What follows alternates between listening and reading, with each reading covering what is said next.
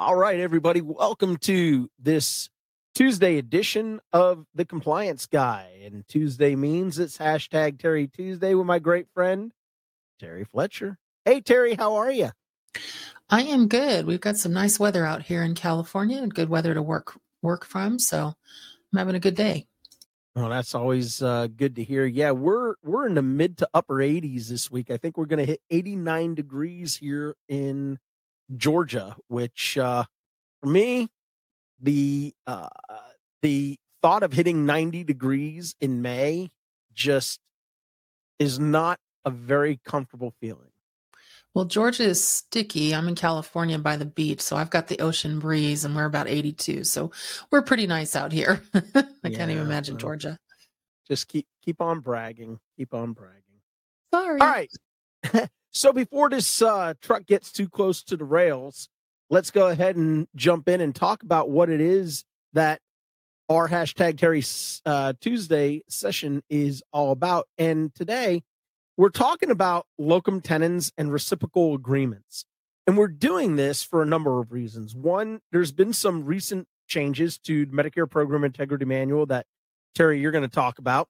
But right. I think more importantly, like incident to services, because they actually use the term incident to inside the documents from the Centers for Medicare and Medicaid Services when they're talking about locum tenens or reciprocal agreements. Like incident to services, just about everybody who bills for locum tenens or reciprocal arrangement messes it up somehow. So they do. Yeah. So I was excited when I saw this topic pop up, and I knew we were going to be talking about this. So, Terry, why don't you go ahead and take the first stab at this thing, and let's kind of see where it takes us. Okay. So as we mentioned before on our, when we do these series of podcasts, usually we get a question from a client or something comes up where it's on our breaking news or something. But for me, it was a question from a client. And I was thinking, okay, Sean, we definitely should talk about this. So I got a question from one of my bigger clients, and they had a physician leave in January and just out of the blue, and decided just not even to do their charts or anything. And it was awful for them. So we had to figure out how to make that work. And I remember actually even coming to you saying, hey, they want to go back and complete some charts that weren't charted. And I have this information. What do you have as far as regulation for me so I can see if they can complete them? And thank you for that, because you were very helpful in that question. But the issue is now is they want to start a locum tenens on June 1st. And their other question was that they want to use a nurse practitioner that they can pick up at the hospital. So after my head exploded, and I'm like, no, and no. First of all, let's just back up the train a little bit. So what locum tenens means actually in Latin is to hold the place of. So that's the first thing. Second thing is Medicare, so CMS, they have specific rules and procedures on how locum tenens services can be billed. And what I was surprised to find out is that there's many practices that didn't even know you could bill for a physician that just leaves, like that, or if there is a gap, if you will. But the biggest thing that you have to keep in mind is the fact that there are very specific rules. And as Sean alluded to, we're going to still call it locum tenens because I think everybody does. But it is now referred to by Medicare as fee for service time compensation. That's too much to say. And I'll never remember. You may want to say that one more time because I think people's heads are exploding right now. I know. Fee for service time compensation. It doesn't even have a friendly acronym, FFSTC. Yeah, I'll never remember that. So we'll just keep calling it locum tenens and everybody will know what we're talking about. That's right. But one of the better sites for Medicare that I've seen would be Palmetto. And I shared this with Sean and we'll kind of take it from this point, but they did it in a Q&A. So they did reference the Medicare manual, the website version, the publication 100-04, chapter 1, section 30.2.10 and 11. And so we're going to kind of take it from that point and answer some questions. All right, so let's let's jump into really the crux of what locum tenens is, because you started to allude to the fact that you had a group whereby they had a new provider starting, and basically on June 1st, they wanted to utilize locum tenens services because this provider most likely is not going to be credentialed for the new entity to which they're working, right? Correct. They want to borrow basically a provider to cover for a physician. The problem is we've got a 5-month gap here. So my first question was, what have you been doing for 5 months? Have those patients seen another physician? Have you rerouted them? Because it's a fairly large or I should say healthcare system.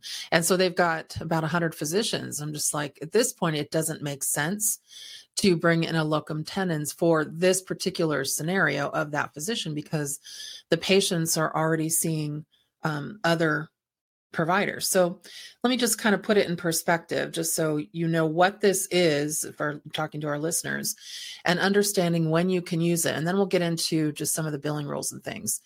So if a physician is absent for a limited period of time, and here's the reasons: vacation, disability, continuing education, a call to military service. So a patient that or physician that got sick, okay, or they found out they had cancer, they need to take some time off, they need some personal time. There's been some physicians that just get this calling to go help with, Hospitals Without Borders, things like that, but they're going to be back. So the thing to keep in mind is that it's a physician who's absent, that the plan is for them to come back. So this would not be for a retired or a physician who died, or if any physicians that is not returning. Okay, it cannot be used to cover expansion or growth in a practice while you're trying to figure out what to do. This is basically a replacement for a physician who had to leave and be absent for a period of time. The regular physician must be unavailable. The locum tenens physician must be compensated on a per diem or similar fee for time basis. And some of those agencies also require transportation and lodging. And then Medicare beneficiary seeks to receive the services from that regular physician who isn't available. That's a big one. And then that regular physician cannot bill for services of the locum tenens physician for a continuous period longer than 60 calendar days. Now, the exception to that, there is an exception. There's two, actually. One is they could return to work for a brief period of time, and then the regular physician must be absent again. I talk about the sickness because this has happened in a couple of practices where they go and then they come back. The same locum tenens physician can be rehired for a new 60-day period, but that's an exception. But if the physician is absent longer than 60 days without returning to work, this is now a physician you have to decide on the locum tenens side. Are you going to credential them or enroll them, or what are you going to do? Transfer patients to somebody else in your practice? There's some coding sites out there and different sites that say you can hire a new locum tenens physician at the end of 60 days for the same. You cannot. This is a 60-day situation. That's right. Now, there is an exception to the 60 days, but it's only when an individual has been called to active duty under the armed services. Right. Then under that exception, you have the right to extend it beyond 60 days. But other than that, it's 60 days. Now, Terry, one of the things that I think is so important, because you use the term that I think people need to really understand, and it's substitute. Okay. Yeah. Placeholder. Exactly. That's right. This is a substitute physician. But the most important thing that I picked up on, that I'm hoping our listeners, and I'm sure they did, because we have a really great audience that they catch these things, and most of them are aware of these things. The thing to keep in mind is this substitute physician has no practice of their own, right? And they move from area to area. I mean, you kind of think of them like a gypsy, if you will, right? Because they have no permanent residence. So this is not somebody that we're using who's joining our practice and we just didn't get them credentialed. So we want to go ahead and bill them as a locum tenens. It doesn't work that way. Right. Right. And also the question came up, can we use nurse practitioners or PAs? I don't know how many ways Sean and I can say this to you. No, you cannot. They are not considered a valid option here. And we have to really be specific about this, because Medicare has made it very clear that it has to be a physician. It says this arrangement can only exist between physicians, not non-physician practitioners. And they specify, PAs, nurse practitioners, CRNAs, et cetera. Right. There is a little exception. I haven't read too far into this because I haven't used it yet. And that's the outpatient physical therapy service.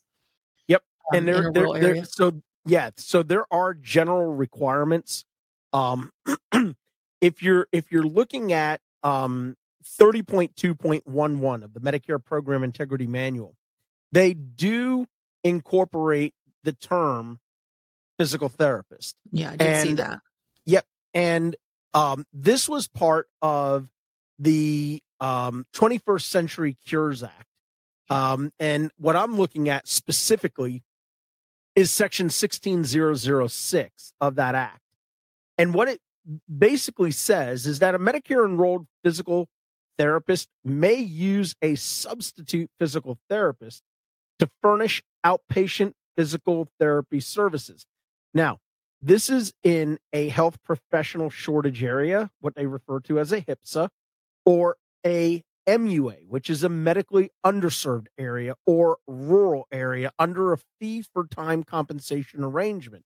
Now, what it doesn't talk about, and this is one of the things with Medicare, Terry, that kind of drives me nuts, right? Because the question becomes, if they only mention a HIPAA, an MUA, or a rural area, does that mean that providers, physical therapists working in an outpatient therapy center in an urban area are excluded from this provision?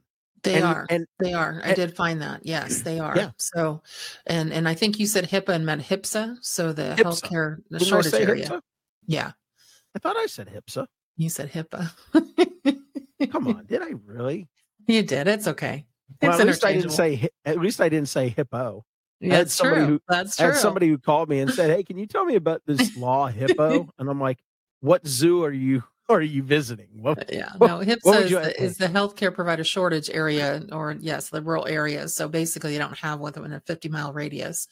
But what Sean's alluding to is that, and also with Medicare also always says their rules, and then they'll say providing all other requirements are met. And people are like, well, what are those?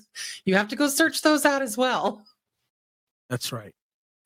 Well, a couple of things, Terry, and we could tackle these, right? Because it looks like there's 5 specific general requirements that are applicable to both the physician and the physical therapist, right? Yeah. So again, it ties back to exactly what you were saying, which is the regular physician or physical therapist is unavailable to provide the services, not departed. They are unavailable due to either a sickness, a sabbatical, they're doing Physicians Without Borders, or they've been called to active duty. And vacation is okay too. If you got a physician that's going on vacation, because they talk about, leave of absence for really any reason. But remember, we're billing this under the substitute or under the physician who isn't able to be there. So it's a replacement for they call it the exiting physician. And so in that physician, there is an expectation that they'll return. And if they don't return, then you have to, hopefully use this time to find a physician if that's the intent, because it's really for a provider that you're expecting that provider to return. I think the thing that's really funny to me, and there's something in the CPT book that does this.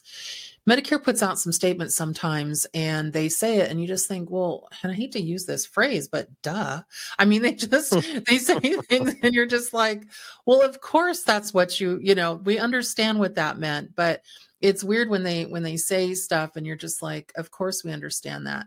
So they talk about, group practices may bill for a temporary replacement under the exiting NPI for up to 60 days. But they're really clear. They're saying that no, it's not appropriate to bill fee-for-service time compensation, again, locum tenens, for longer than 60 days, even if a different substitute physician is providing the service. Well, you already said you couldn't do it, so you didn't have to keep telling us we couldn't do it. We know that. So one thing, again, when they go into saying it cannot be non-physician practitioners, it has to be either, again, the physician or in a rural area or HIPSA area, a physical therapist. We're just going to say physician for just to make sure we know what we're talking about here. And how you really report this is that you report any services. And I actually checked this out because when I first fell into locum tenens, probably 10 years ago, I actually only thought it was for E&M services. It's for all services. I was really surprised. It's what they call a covered visit service. Yeah. Even procedures and surgeries. Yep. And I was like, really? Wow. Okay. Yep. So Q6 modifier goes on the line item, and you'll see that where that can be at the very end of that line item. And then the NPI of, again, the physician that should have been there, the one that's on leave, is what is added to the claim. This is why. So what happened in the scenario I was asked about is the physician decided to go to another practice. Well, if you're going to try and bill stuff under the physician that left, where do you think that check's going?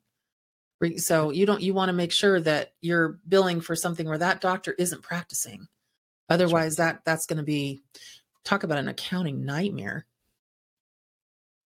Yeah.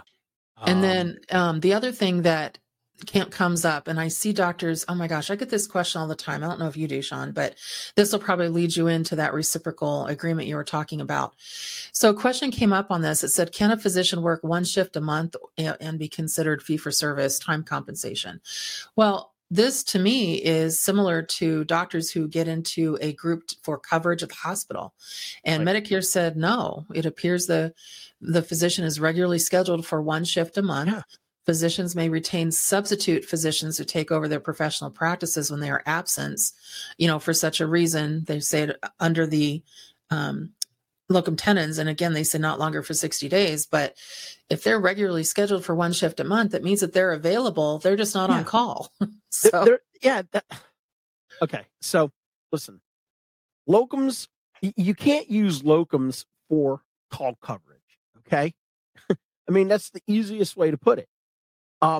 If you have a work schedule, so let's say you have an agreement, like in our town, right, where I live in LaGrange, Georgia, small town, but we have like 3 OBGYN practices, and the physicians each have call. If you're part of a call group and you're, tied to the hospital, right, your call is like once a month. That's not a locum tenens situation. Having a doctor that comes into the emergency department, but they're only here one day a month, that's not a locums situation. They have to be in place of a substitute physician. Right. And then also it goes further into billing where I've had some practices say, well, they're now seeing a new provider. And since we're paying that provider, we're going to bill new patient visits. No. So the rules say basically they're replacing the doctor who was there. So if that doctor who they're replacing has seen that patient within the last 3 years, it's not a new patient visit. That's right. So the rules for new and established patients still apply to the physician that is filling in or is the replacement for that 2 months for that patient. So be careful about really going outside the box with these rules, because it can really come back to really get you on this, because I'm noticing that a lot of practices are doing it trying to get out of the credentialing process. Yep. And if you end up hiring them or you are and past that 60 days, now you have to fill out the enrollment forms. Okay. This right. is a legal now situation. And actually brought up a question, and Sean, I'll let you take this one. We were talking about this. How many practices have you known that are trying to use the locum tenens rules while waiting for a physician to be credentialed with Medicare or one of their third-party payers? Yeah, absolutely not. Can't do it. Medicare, no.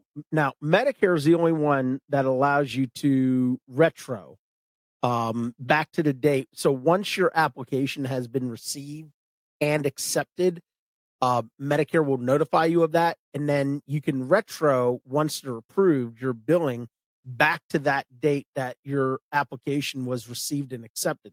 Medicaid will vary from state to state on how far back they'll allow you to go, but I can tell you, there's not one commercial payer in this country or in the territories of this country that will allow you to retroactive any of your stuff.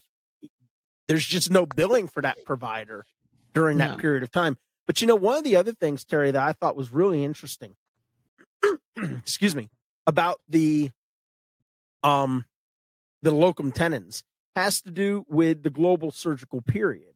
And basically what the rule states is that if the only services a physician performs in connection with a surgery are those of a post-operative service that are furnished during the period covered by the global fee, those services do not need to be identified on a claim as services furnished by a substitute physician, meaning you don't have to use the Q6 modifier for that. I thought that was rather interesting. Well, this is another one of those duh moments because we don't bill for 99024, which is a post-op visit. And so, right, but I think what they're alluding to, Terry, is the fact that there is a global fee, which includes the post-operative portion. And, if it's going to be split, like the 54, 55, and 56 modifiers, they're saying there's no need to report it. It's all inclusive. It doesn't matter. We know who the global rendering provider is for that. I see. Yeah, see, I was reading it as they were basically saying something that didn't make sense where, you don't have to put it on there because there's no billing for it. Well, no, listen, I agree with you. That's one of those, as you said, duh moments. Yeah, I mean, but look, at the end of the day, the thing that people need to understand is that, government investigators, auditors will look for a way to create a narrative to fit a potential violation.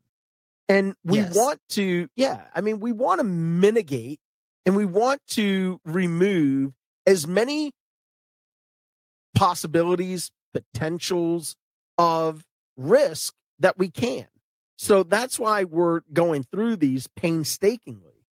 I think one of the other things, and Terry, maybe you want to address this, unless you want me to, is what does the term covered visit service actually mean? So you mean in response to having a locum tenens? Yeah. Yeah. So basically anything that the provider that they're covering for can report or bill for. That's right. That's why they usually try to get the same specialty.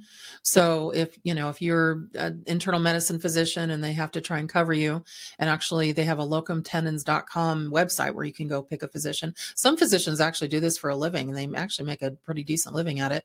But they basically try to get some kind of a general practice provider that can cover that. It's harder when you get into specialties, but not impossible. And going through these type of agencies, we strongly recommend, because if you need to credential them, or Sean and I are giving you the Medicare rule, you're going to have some commercial plans that don't follow Medicare on locum tenens, and they will insist on credentialing, and these kinds of agencies can do that for you. And that's sometimes they want all the forms completed and it's submitted at least 60 days prior to the first working day, and that's tough sometimes.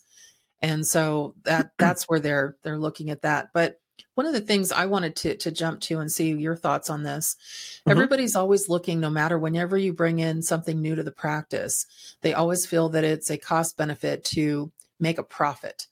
I wanted to comment on that when it comes to locum tenens. I'm not saying that your physician's not going to be profitable. I'm not saying that.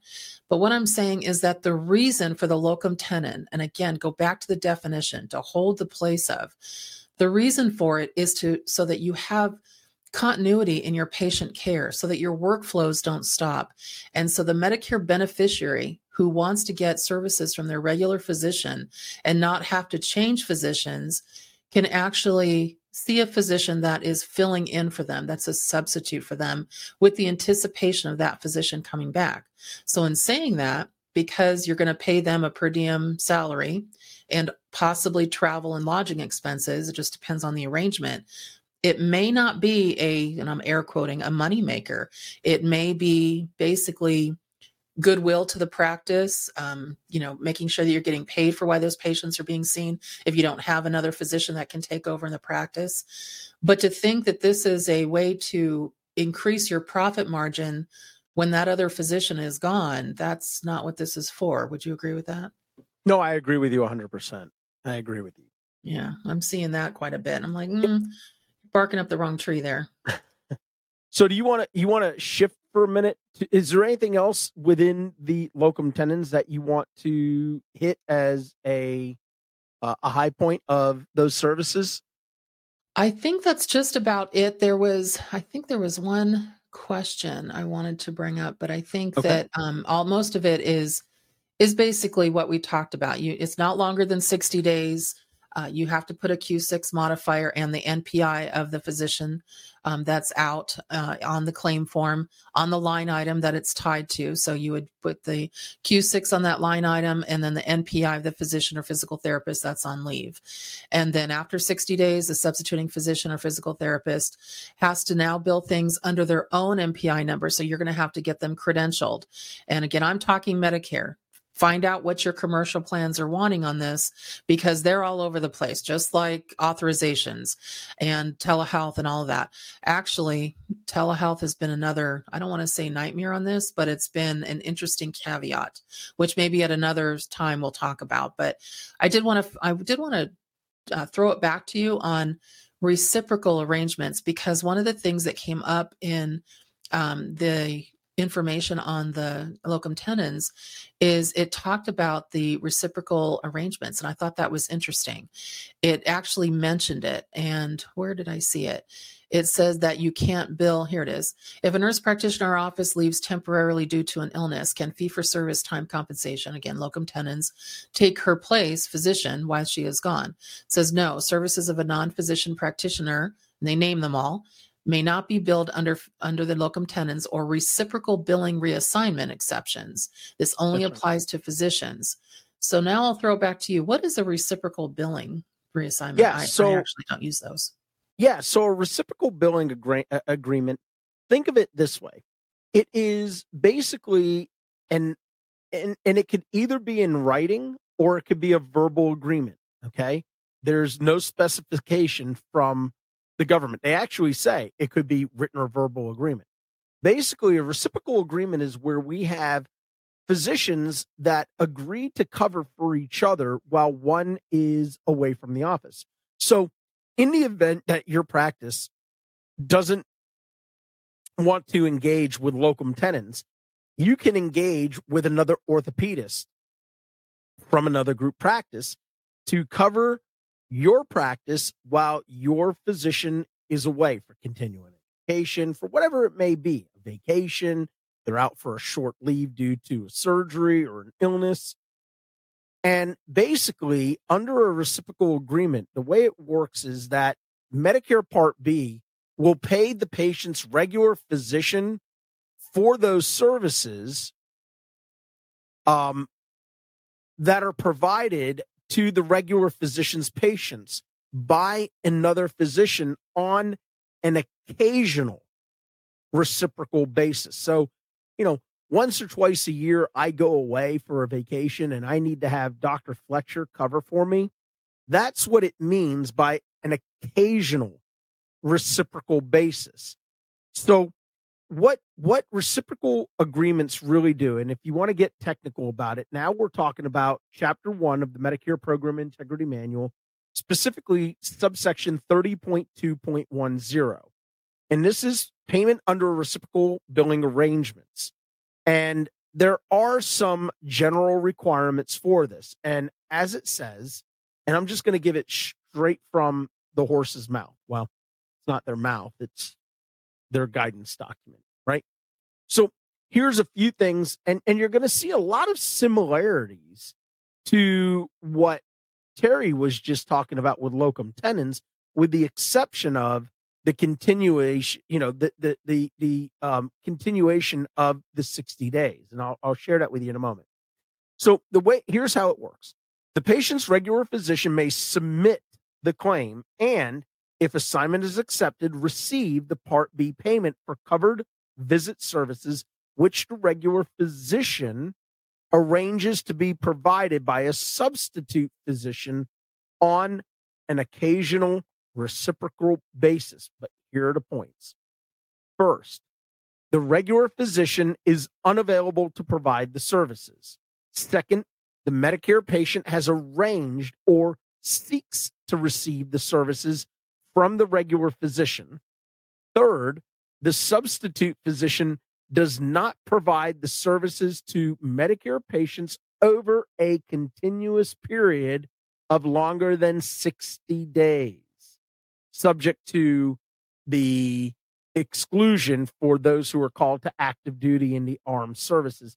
Then you can exceed it. So you'll see the similarities right there with, between reciprocal arrangements and locum tenens. And then the last of these is very straightforward. The regular physician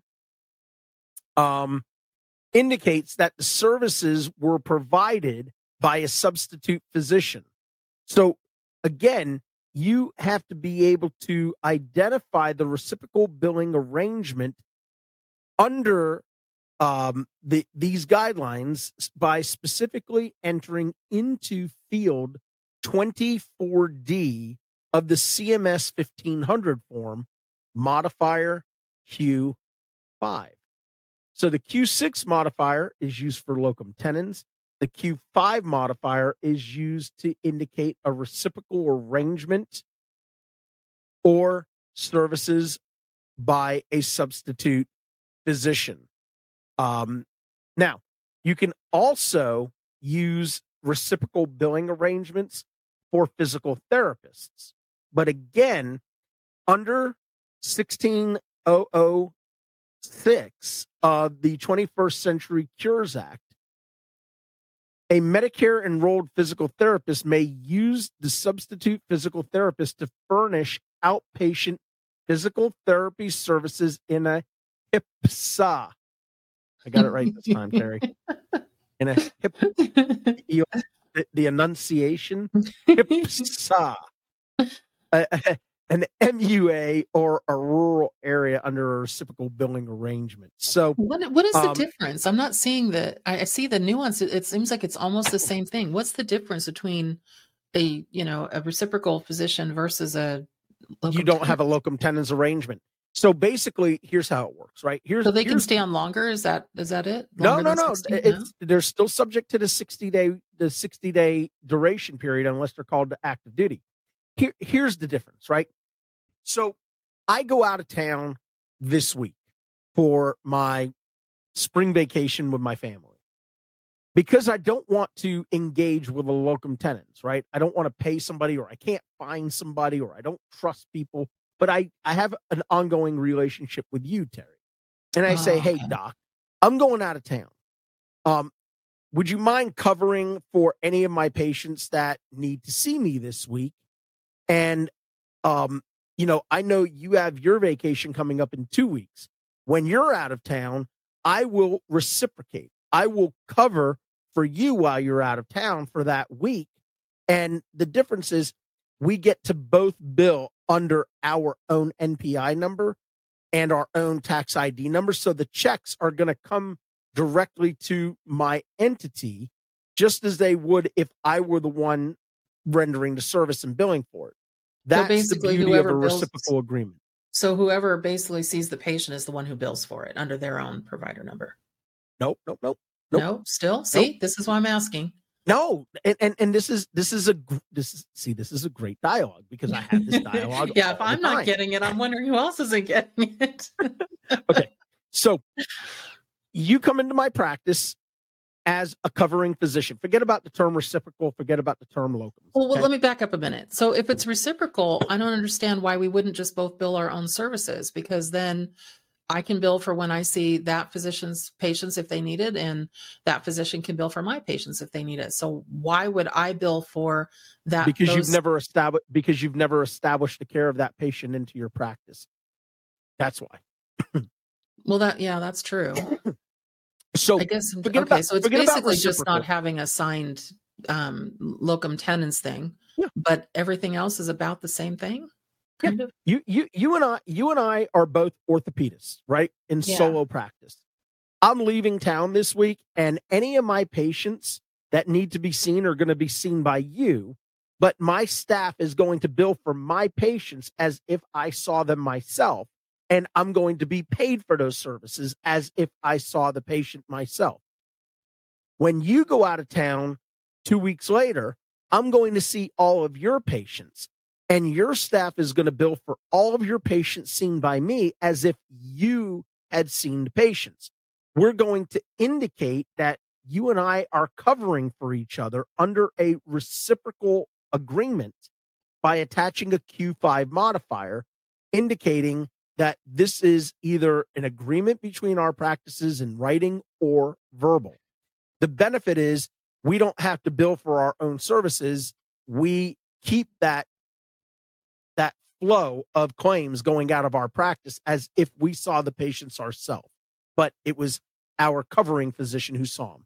So it's basically, you just principle. get to pick your physician instead of pulling them off an agency, kind of. Yeah, pretty much. Yeah, pretty much. I mean, It's the same thing as having a locum tenens arrangement, just without having to have an arrangement with a locum tenens. I mean, it's really what it is. Do you write for Medicare or CPT? Because that's the double speak if I've ever heard it. That was awesome, Sean. It's basically like doing it this way, but not really. I can neither confirm or disagree with what you have just said. But I will tell you that the term covered visit service is identified the same way under a reciprocal agreement. And let me just repeat what that is, right? Because with respect to physicians, the term covered visit service includes not only those services ordinarily characterized as a covered physician visit, but now listen to this. Here's where it gets really fun. But also any other covered items and services furnished by the substitute physician or by others as incident to the physician services. How do you like that one? We can't escape the word incident to. I really hate that word, and you know how much I hate those two words. I know you do. I don't like them. I know you're going to make me talk about that at some point too. Yeah, you know what's really interesting? They don't hyphenate. They don't really. hyphenate. I know it doesn't make any sense. Yeah, it should be hyphenated. Drives me nuts. All right.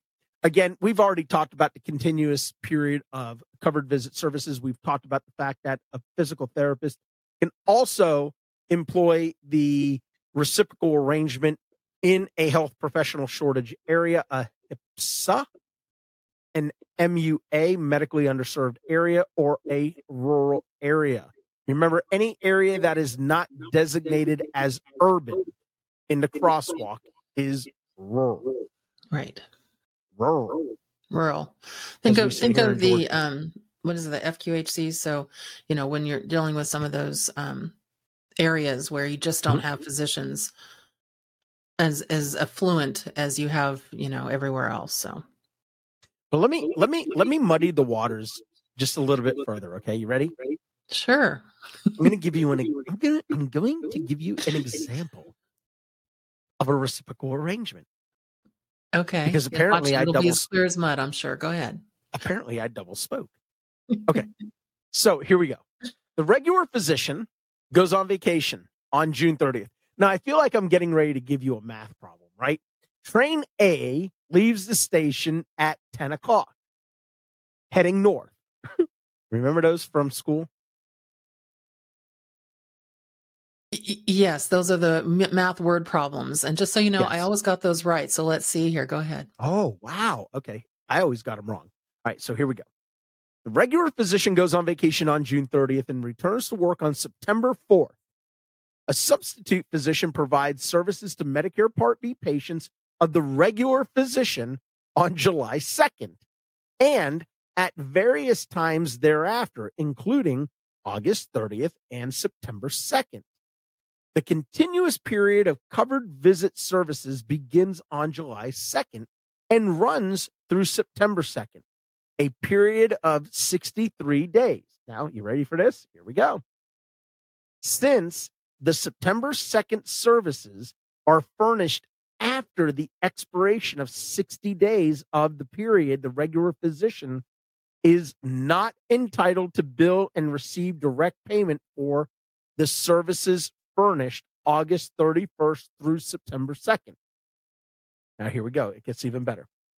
The substitute physician must either bill for the services furnished on August 31st through September 2nd in his or her own name and billing number, or, ready for this, or they have to reassign payment to the person or group that bills for the services of the substitute physician. The regular physician may, ready, however, bill and receive payment for the services that the substitute physician provides on behalf of the regular physician in the period of July 2nd through August 30th. I mean, holy crap, Terry. What? That has to be the most egregious explanation I've ever read. So I would say to our listeners, count 60 days. That's what you get. That's right. That's what you get. You just stole my thunder, man. Yeah. Well, here's one. How about when people say, well, what if there's a holiday like July 4th?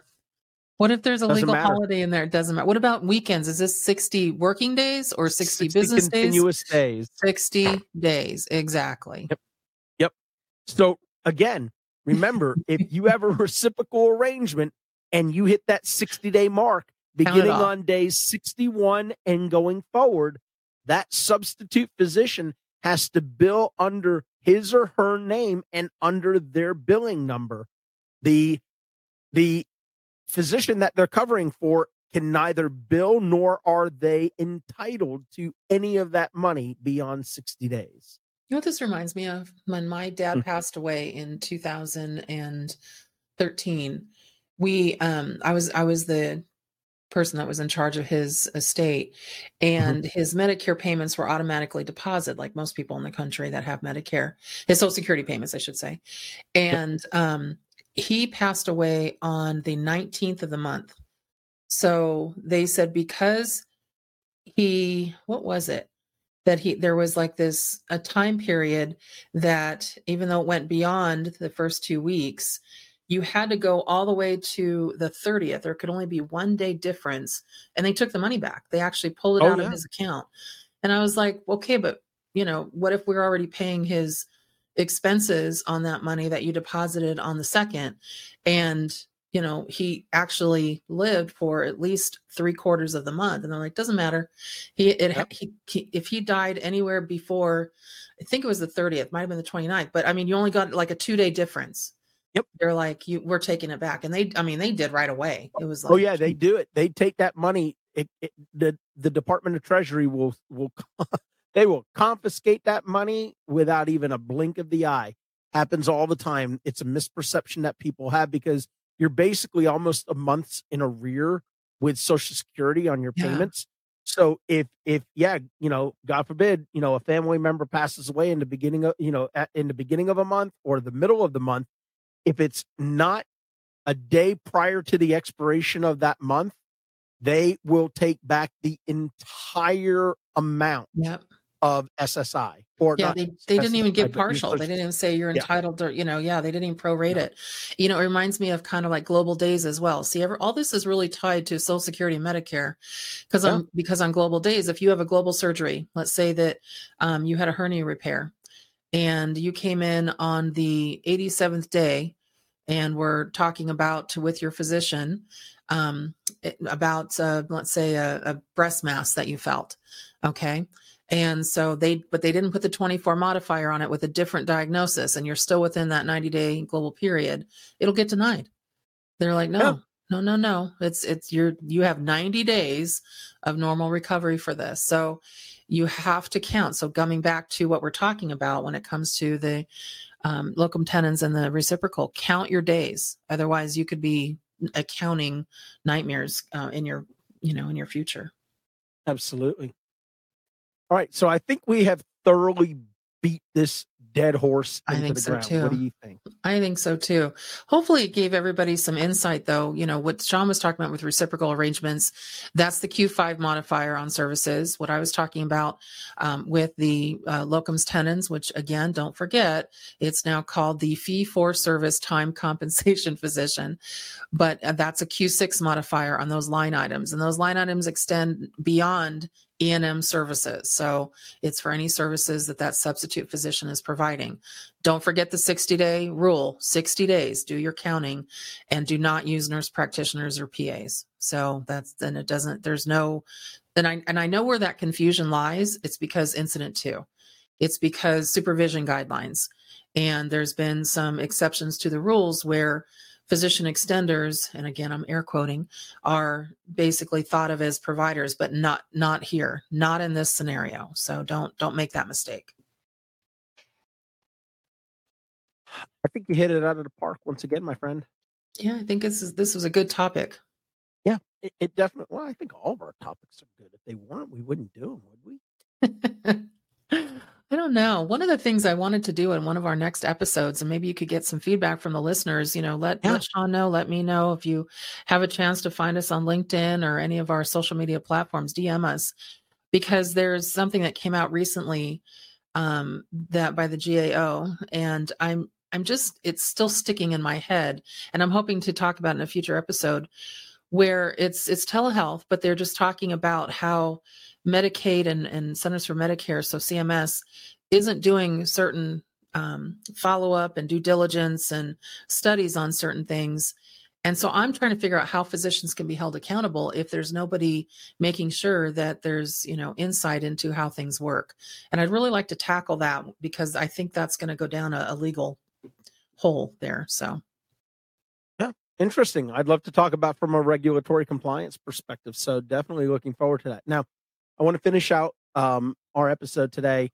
For those of you that don't follow me on LinkedIn, shame on you, but that's okay. You'll get there. I don't either. No, I'm just kidding. I'm just kidding. Here's what I want to say. A week ago, we were the Compliance Guy podcast. We were notified by an independent organization, which is the largest curator of podcasts and other information on the internet. They're a third-party unbiased source, that the Compliance Guy was out of more than 1,500. I had no idea, Terry, that there were more than 1,500 regulatory compliance podcasts. I had no earthly idea that we were ranked in the top 25 best podcasts of 2022. And we were, the Compliance Guy, number 7 on the list. That's fantastic.